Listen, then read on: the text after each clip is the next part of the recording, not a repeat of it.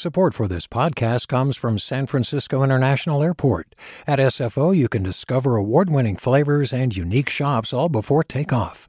Learn more about what's at SFO at flysfo.com. Hi there, I'm Rand Abdel Fattah from Throughline.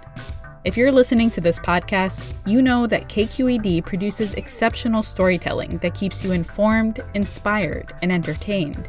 Their podcasts cover issues from your neighborhood to the entire country and everything in between. Support this work today. You can help us continue to bring quality podcasts to your ears. Just head to donate.kqed.org/podcast. That's donate.kqed.org/podcast. From KQED. Welcome back to Forum. I'm Alexis Madrigal. Vanessa Hua's novel, Forbidden City, opens in San Francisco's Chinatown, with a character preparing herself for work. She may just be another person to the tourists and even residents of the city's most famous neighborhood, but May bears a secret about her life in China, one she keeps close. She's not alone in that. As Hua writes, far from home, in the city we call Gold Mountain, every peasant has a chance to transform into nobility, to have served as brave soldiers or the right hand of the highest commanders. Our imaginations give us what life never could.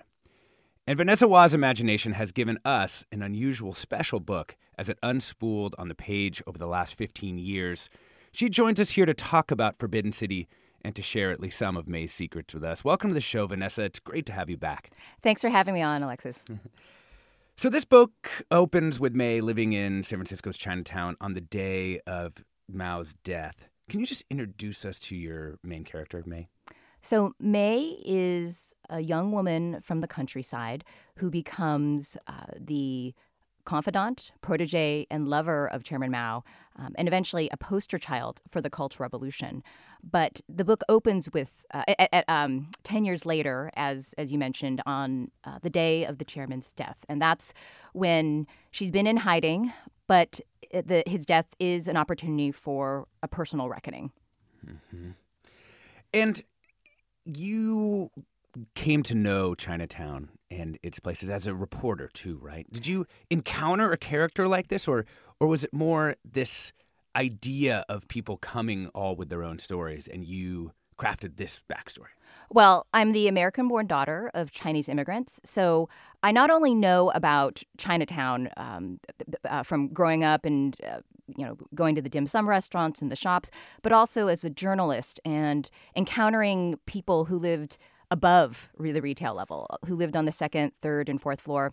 And I was always struck by the stories that so many of them carried with them, that in some ways their lives were anonymous to the mainstream, but yet epic in their own way. And I recall interviewing someone who worked at one of these dim sum restaurants, and then she'd become a labor organizer. But she mentioned she'd taken part in the Cultural Revolution and protests in her youth, and what a exciting and idealistic time it was for her. We're talking with novelist and San Francisco columnist Vanessa Hua. Her new novel is Forbidden City. And we'd love to hear from you. What did the members of your family hold on to or hide when they came to the U.S. from another country? You can give us a call. The number is 866-733-6786. That's 866-733-6786. Or you can get in touch, Twitter, Facebook, and Instagram. It's KQED Forum. Or you can email your questions to forum@kqed.org. So, in the book, you write in that framing opening chapter, still set in Chinatown, that many lies are born from necessity. Some of us arrive in America with false identities and fake papers. Others alter their ages on their paperwork. And one of the interesting things is it feels like the intent is almost less dissembling and more reinvention. That there's this opportunity to kind of wipe the slate clean and try be a new person. Exactly. And it's also about translating what's impossible to translate. For example, I know people, because of the lunar calendar, their birthday is on the lunar New Year Eve, but then they choose December 31st as their Western birthday because otherwise the birthdays don't match up. Or they pick a new name for themselves, and it's not an alias; it's their new American self. Mm-hmm. So as your book spools out, I think, I think we called it historical fiction, but it's really something new, right? How do you think about it? Do you think of this as being a book that kind of cleaves tightly to the historical record, or is sort of an alternative to it? Well, for me, research, I did lots of research on the book. I traveled to China. I read countless memoirs and historical accounts. But all that research was the floor and not the ceiling to my imagination, because I was focused on May, someone who wouldn't end up in the historical record, who would perhaps merit a footnote or even less than a footnote. And that's where fiction can really flourish, where the official record ends. So after we are introduced to May in San Francisco, Chinatown, we kind of cut back to China in 1965. Where's May at that point, and what's she doing? She is the third daughter of the lowliest daughter in a lowly family in a village in the countryside west of Beijing. And she's out in the fields one day with her sisters working when a party official arrives. And he lines up the young women of the village who are in one of the dance troupes, and she maneuvers her way into being selected for a mysterious duty in the capital. And it's important to understand that she's been raised on these stories of model revolutionaries. Born in 1949, she's the same age as the People's Republic of China. And so she's wholly idealistic, born after the revolution, and yet wanting to serve the revolution. And what happens? Does she gets swept out of the village, basically? Yes. And she arrives in the capital, and she's enters a dance troupe, and she is learning ballroom dancing. She's wearing high heels for the first time. She's stumbling and trying to, and instantly the rivalries begin with the other young women in the troupe. But May is a survivor and she's resourceful. She thinks on her feet, and she does what she can. And how she survives that first day is how she survives at the chairman's side for next year, and then in the span of the book. Is that part about the troupe? Is that grounded in Mao's real history? Yes. To back up, in 1937, Agnes Smedley she's an American journalist, and she traveled to Yan'an, a rebel stronghold, to cover Mao. And she taught Mao and other top leaders how to foxtrot and square dance, if you can believe it. And in the decades that followed, he had these cultural work troupes of young women who would partner with him not only in the dance floor, but also in the bedroom. And how did you come upon that history? About a decade and a half ago, I was watching a documentary about China, and up pops this photo of Chairman Mao surrounded by giggling young women, and some of them are in plaid. They almost look like bobby soxers, and that's I learned about these dance troupes, but there really wasn't much. The chairman's personal physician wrote a memoir in which he says, for these young women, it was the most exhilarating, exciting experience of their lives. And I knew it had to be more complicated than that. I would find it pretty terrifying to try to write a historical novel set in Mexico, especially one with this kind of level of daily life detail. But was it kind of pleasurable even to spend time in the country where your parents grew up? Yes. I mean, I think there's always, whether the novel is historical or not, you can, and especially if there's a character as iconic as Chairman Mao, whose huge portrait is hanging in Tiananmen Square, you can approach his character, May's character, through the body, through the visceral. So that's anything from the fact that when I was a freshman at Stanford, ballroom dancing was one of the most popular classes on campus. It still is, if you can believe it. So I know what it's like to be in a large ballroom, to that hushed anticipation, that feeling of bodies spinning through space. Or in Forbidden City, it also depicts this famous swim that Mao took that was a precursor to the Cultural Revolution. And I, too, became a big swimmer in my 20s after I injured my foot running. And so you never know what experiences that you as a person might have that you can bring to your writing that can help you enter the body and mind of your characters. Did it make you feel closer to your family? Yes, especially when say, for example, I was a reporter for the San Francisco Chronicle. I went to China in 2004, writing about the rise of modern China. And I was one of these villages. And one of these grannies walked out buttoning up her cardigan. And it was the same area that my grandmother had been a child. And I almost, and she said something to me, man manzo, like walk slowly. It was the sort of thing my grandmother would have said. And you can't help but think about those parallel lives what if there hadn't been war? What if that branch of my family had stayed? Just so many things and I think actually I became a writer in terms of figuring out the mysteries of family, that so much my parents were focused on the future, preferring not to talk about the painful past. And it was through fiction that I could begin to explore these times that were so formative in their lives. How did they receive the work? Well, I think they're very proud of me, but they were worried. I quit my job as a daily news reporter to go get my MFA, and I think they were scratching their heads like, "This is a good job. Why are you running off to write a book?" And they kept asking, like, "Is your agent going to sell the book?"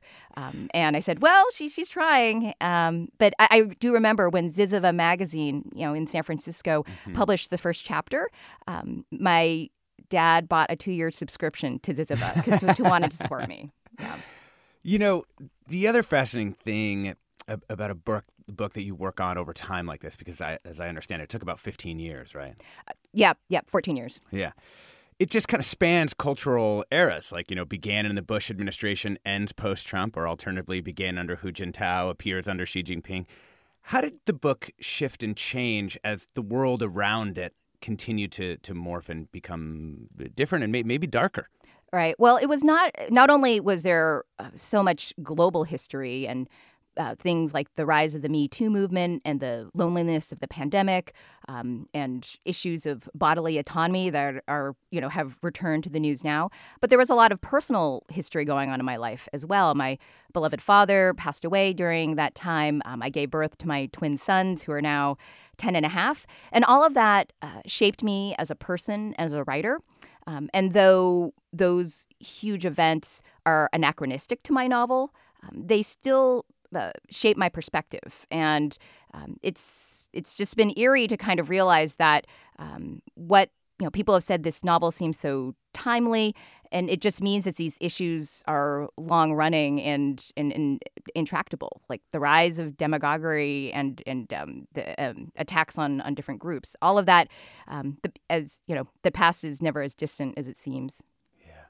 We're talking with novelist and San Francisco Chronicle columnist Vanessa Hua. Her new novel is Forbidden City. We'd love to hear from you. What did the members of your family who came to the U.S., what did they hold on to or hide when they immigrated to this country? You can give us a call, 866-733-6786. Maybe you have something that you've been holding on to or hiding since you arrived from another place. The number's 866-733-6786. You can get in touch, Twitter, Facebook, and Instagram, or KQED Forum, or you can email your questions for Vanessa Hua to forum@kqed.org. Want to bring in another guest to join us with Vanessa here this morning. Mei Li Chai is an associate professor in the Department of Creative Writing at San Francisco State University and author of Useful Phrases for Immigrants. Welcome to the show. Thank you so much.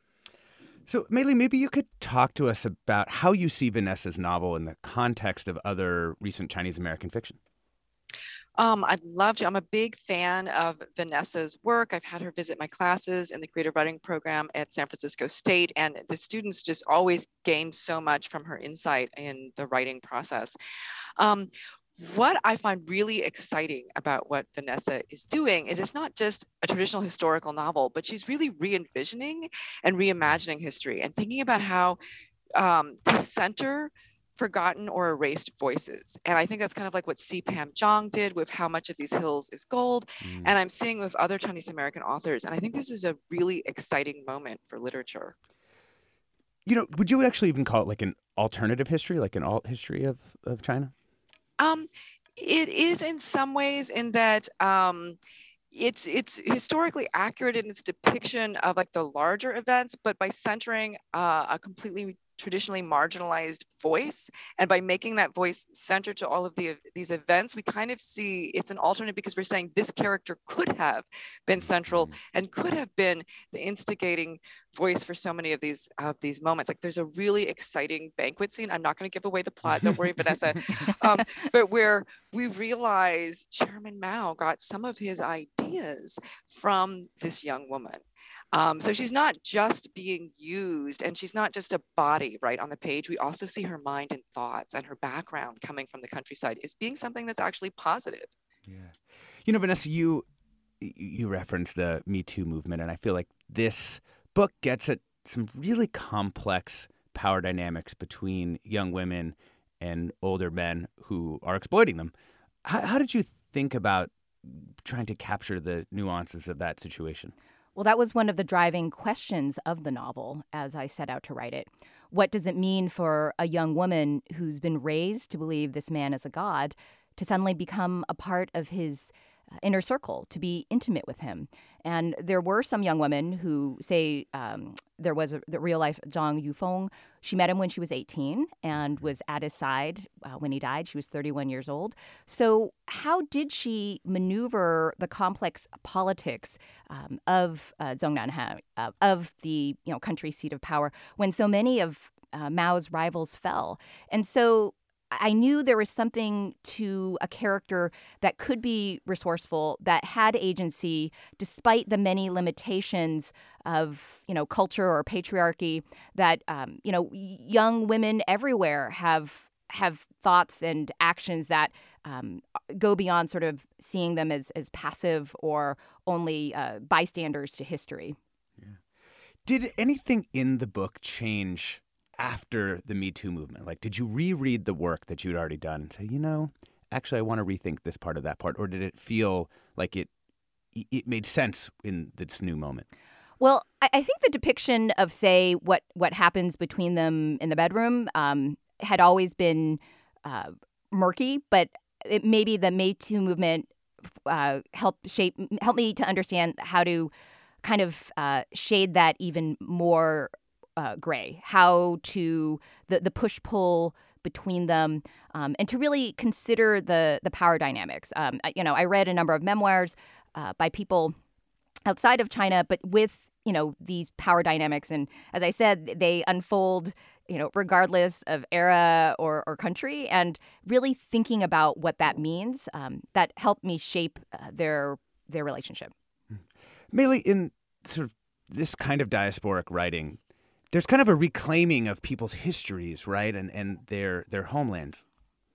Yes, I love how Vanessa's book starts in Chinatown with, as she said, this character who could be completely overlooked.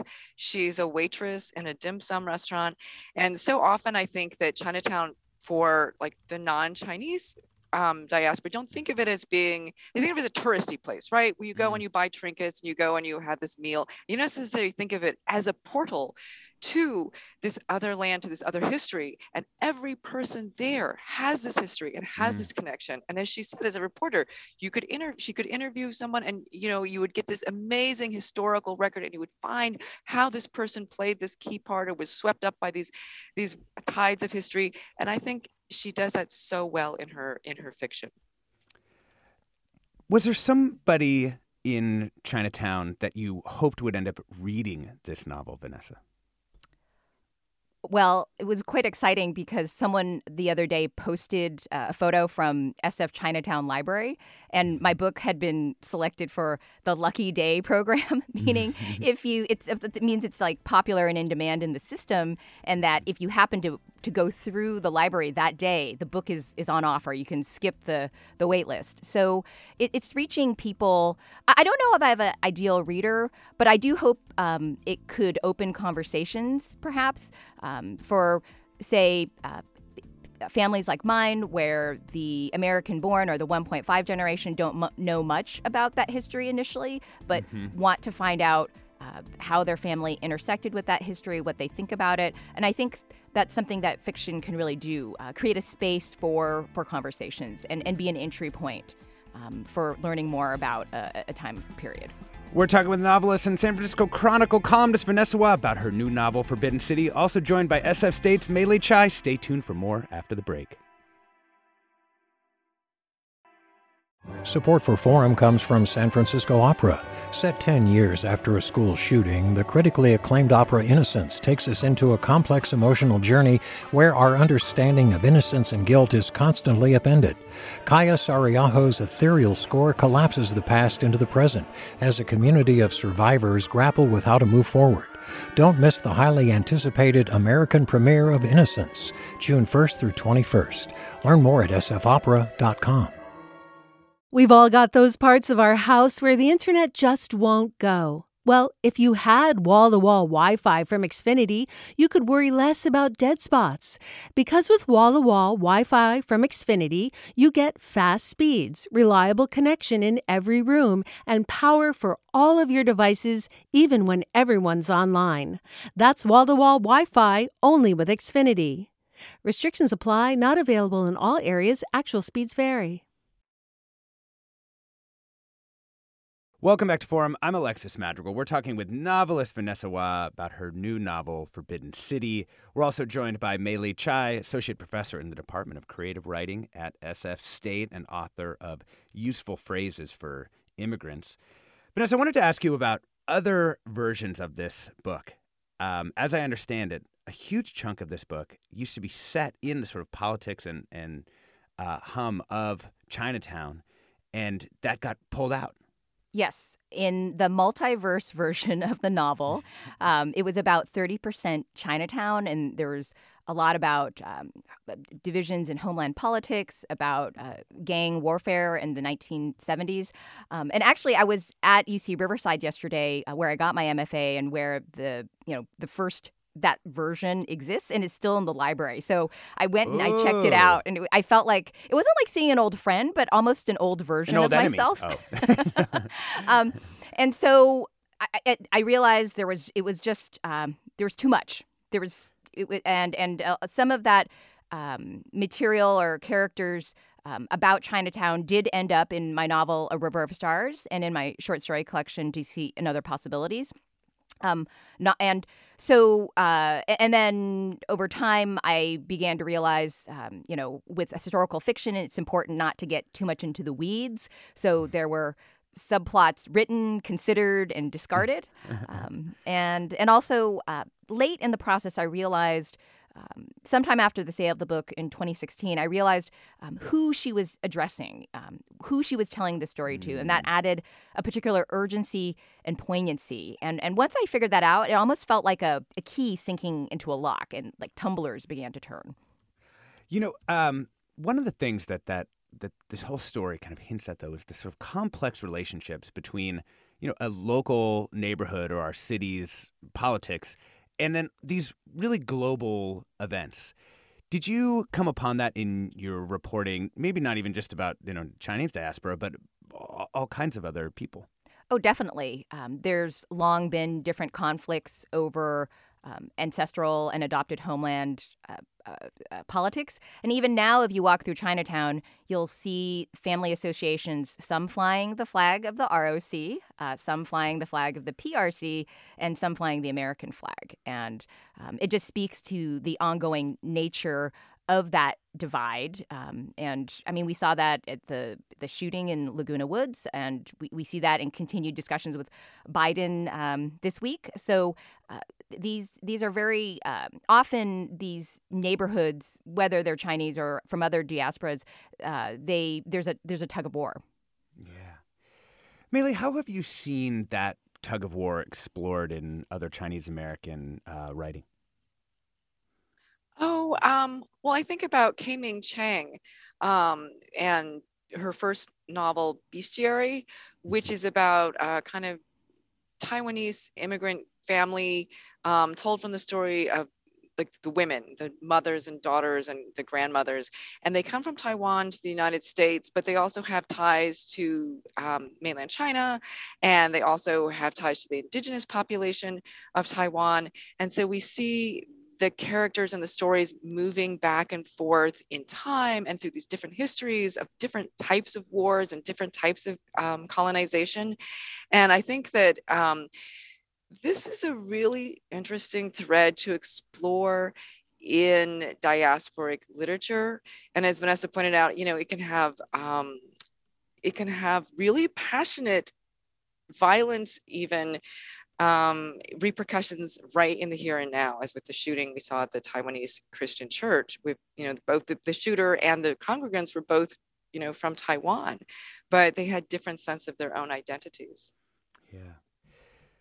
One of the things that seems like very difficult to portray, Vanessa, is what it would be like, what it's like to grow up in a different ideology, right? I mean, we all have ideologies that we've learned through time and that we kind of act out. What did you try and do to get into the head of somebody who was born, along with Mao's victory in 1949? Like, how did you try and understand what it would be like to have been, indoctrinated in that particular way?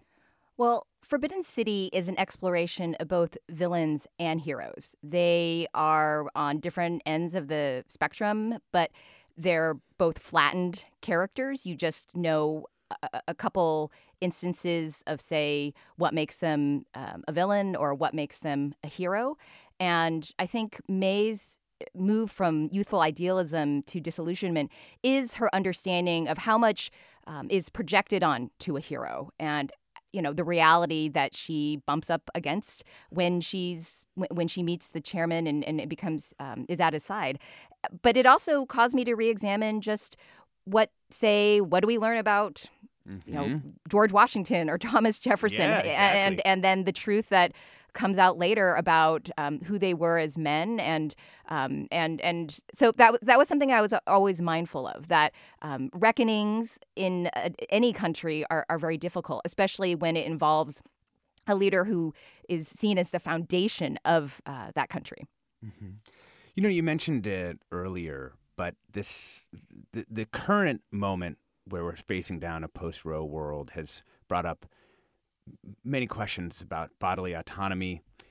This book really has a lot to say about that, right? I mean, May's body is not her own in some really crucial ways, and yet she tries to maintain a control over it. Yeah, definitely. So her mother is an herbalist, and before May leaves, she passes her a bag of dong quai, which in the hope, in the only way she can, that this could prevent a pregnancy.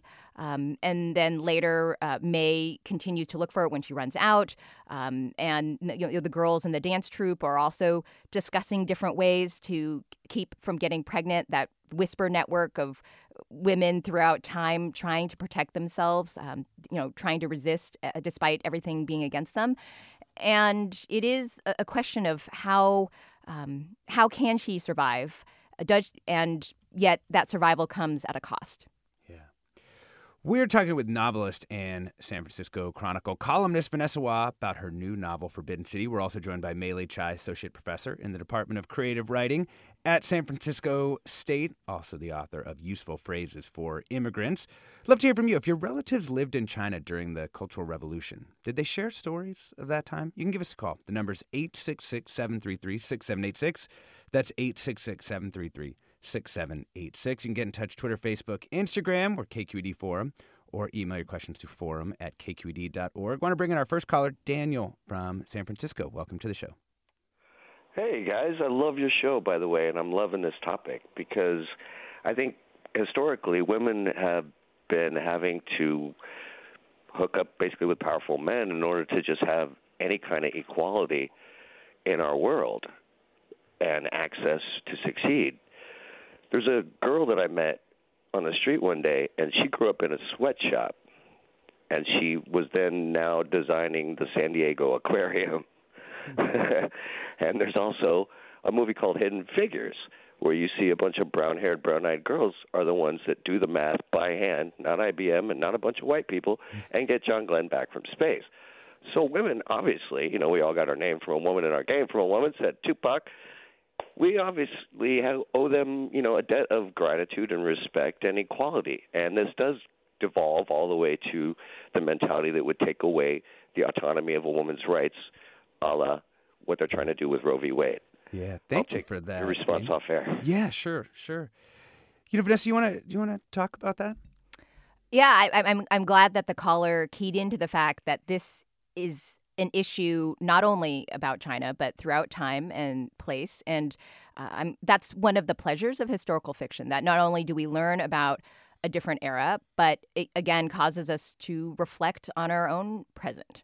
Mm-hmm. The book also brings up a lot of questions about how histories are made, both like the intervention it makes in creating this history that cannot exist and has been left out, but also just that all histories, as we've kind of been talking about, are a combination of truth and myth and lies and storytelling, what's left in and what's left out.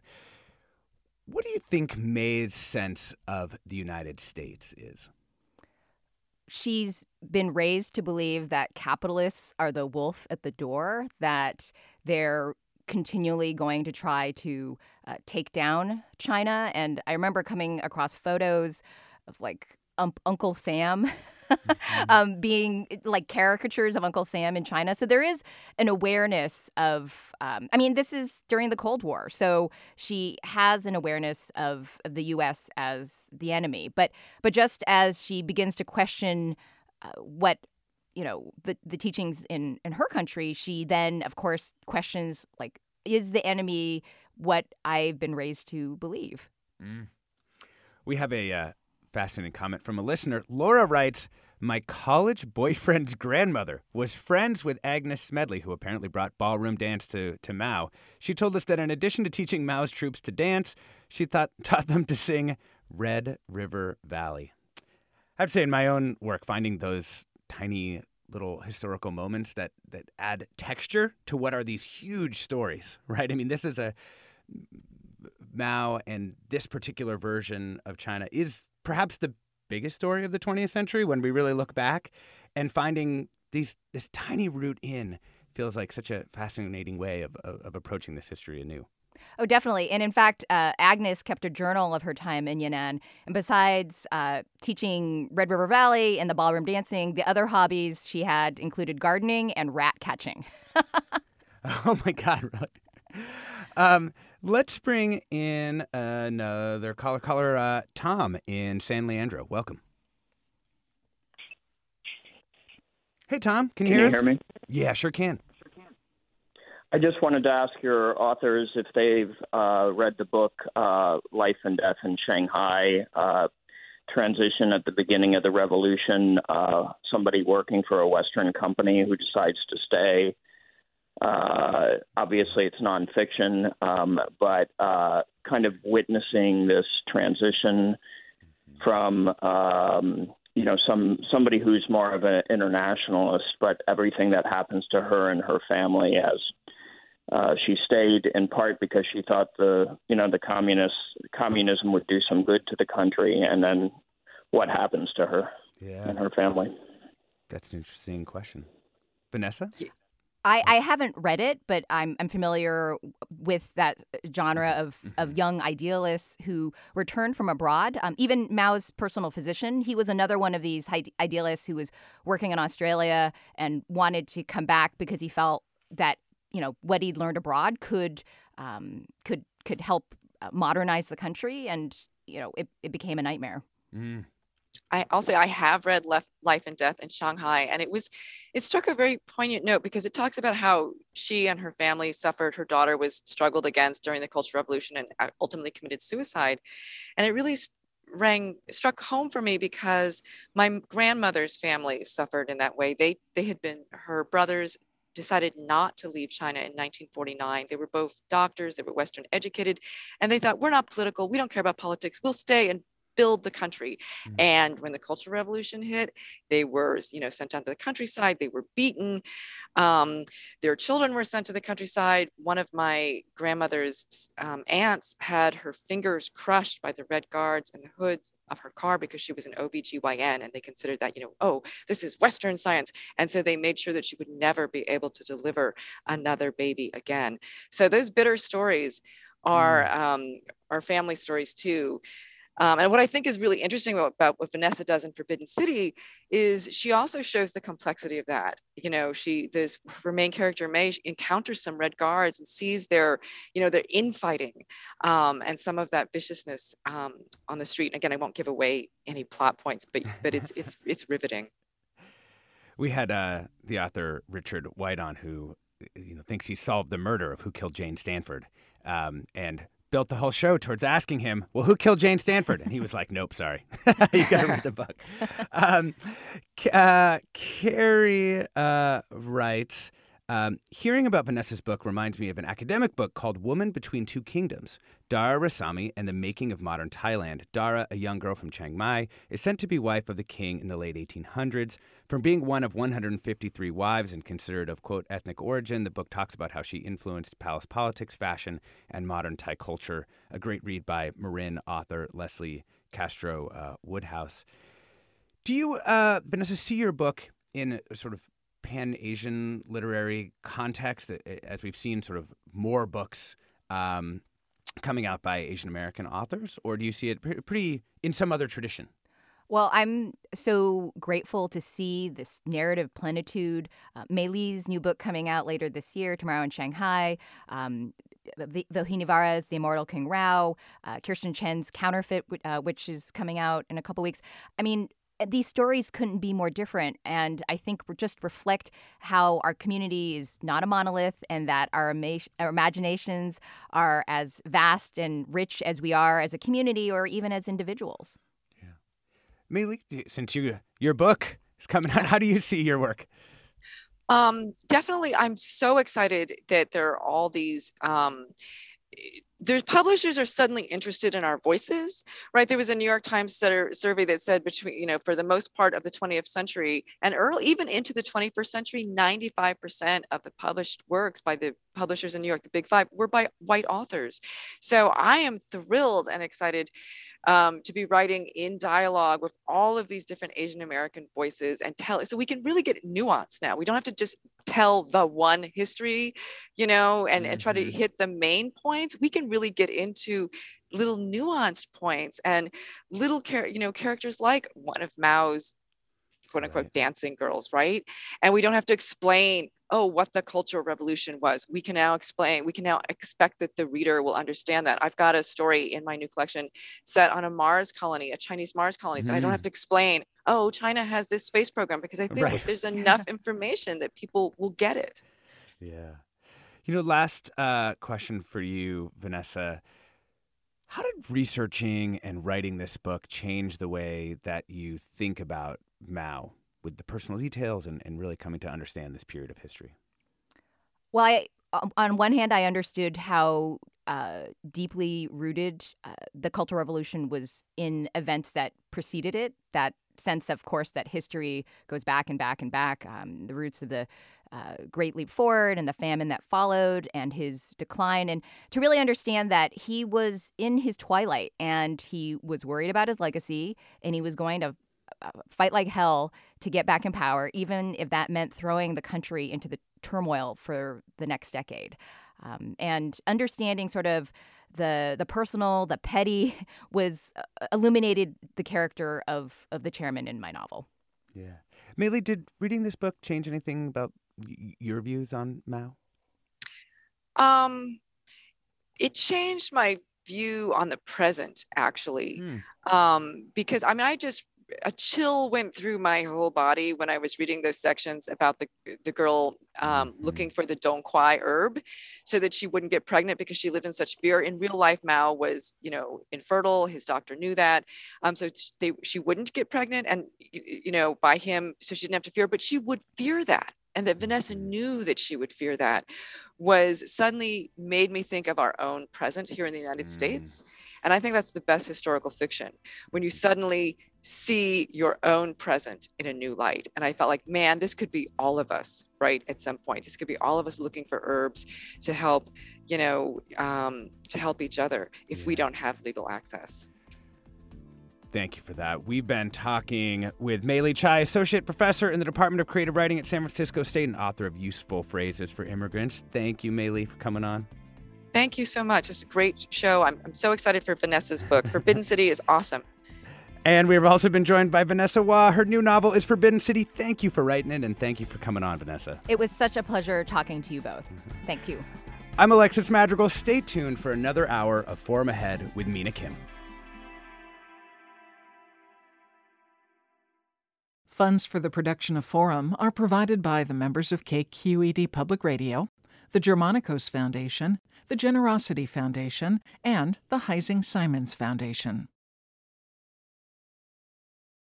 Support for Forum comes from San Francisco Opera. Set 10 years after a school shooting, the critically acclaimed opera Innocence takes us into a complex emotional journey where our understanding of innocence and guilt is constantly upended. Kaya Sariaho's ethereal score collapses the past into the present as a community of survivors grapple with how to move forward. Don't miss the highly anticipated American premiere of Innocence, June 1st through 21st. Learn more at sfopera.com. We've all got those parts of our house where the internet just won't go. Well, if you had wall-to-wall Wi-Fi from Xfinity, you could worry less about dead spots. Because with wall-to-wall Wi-Fi from Xfinity, you get fast speeds, reliable connection in every room, and power for all of your devices, even when everyone's online. That's wall-to-wall Wi-Fi only with Xfinity. Restrictions apply, not available in all areas. Actual speeds vary. All over the country, we need to improve reading in Wisconsin. Schools are changing the way they teach reading. I'm calling for a renewed focus on literacy. We have gotten this wrong in New York and all across the nation. And it's happening because of a podcast. I think your podcast has changed my life. And I'm going to share this podcast with everyone I meet. Sold a Story investigates how teaching kids to read went wrong. New episodes of Sold a Story are available now.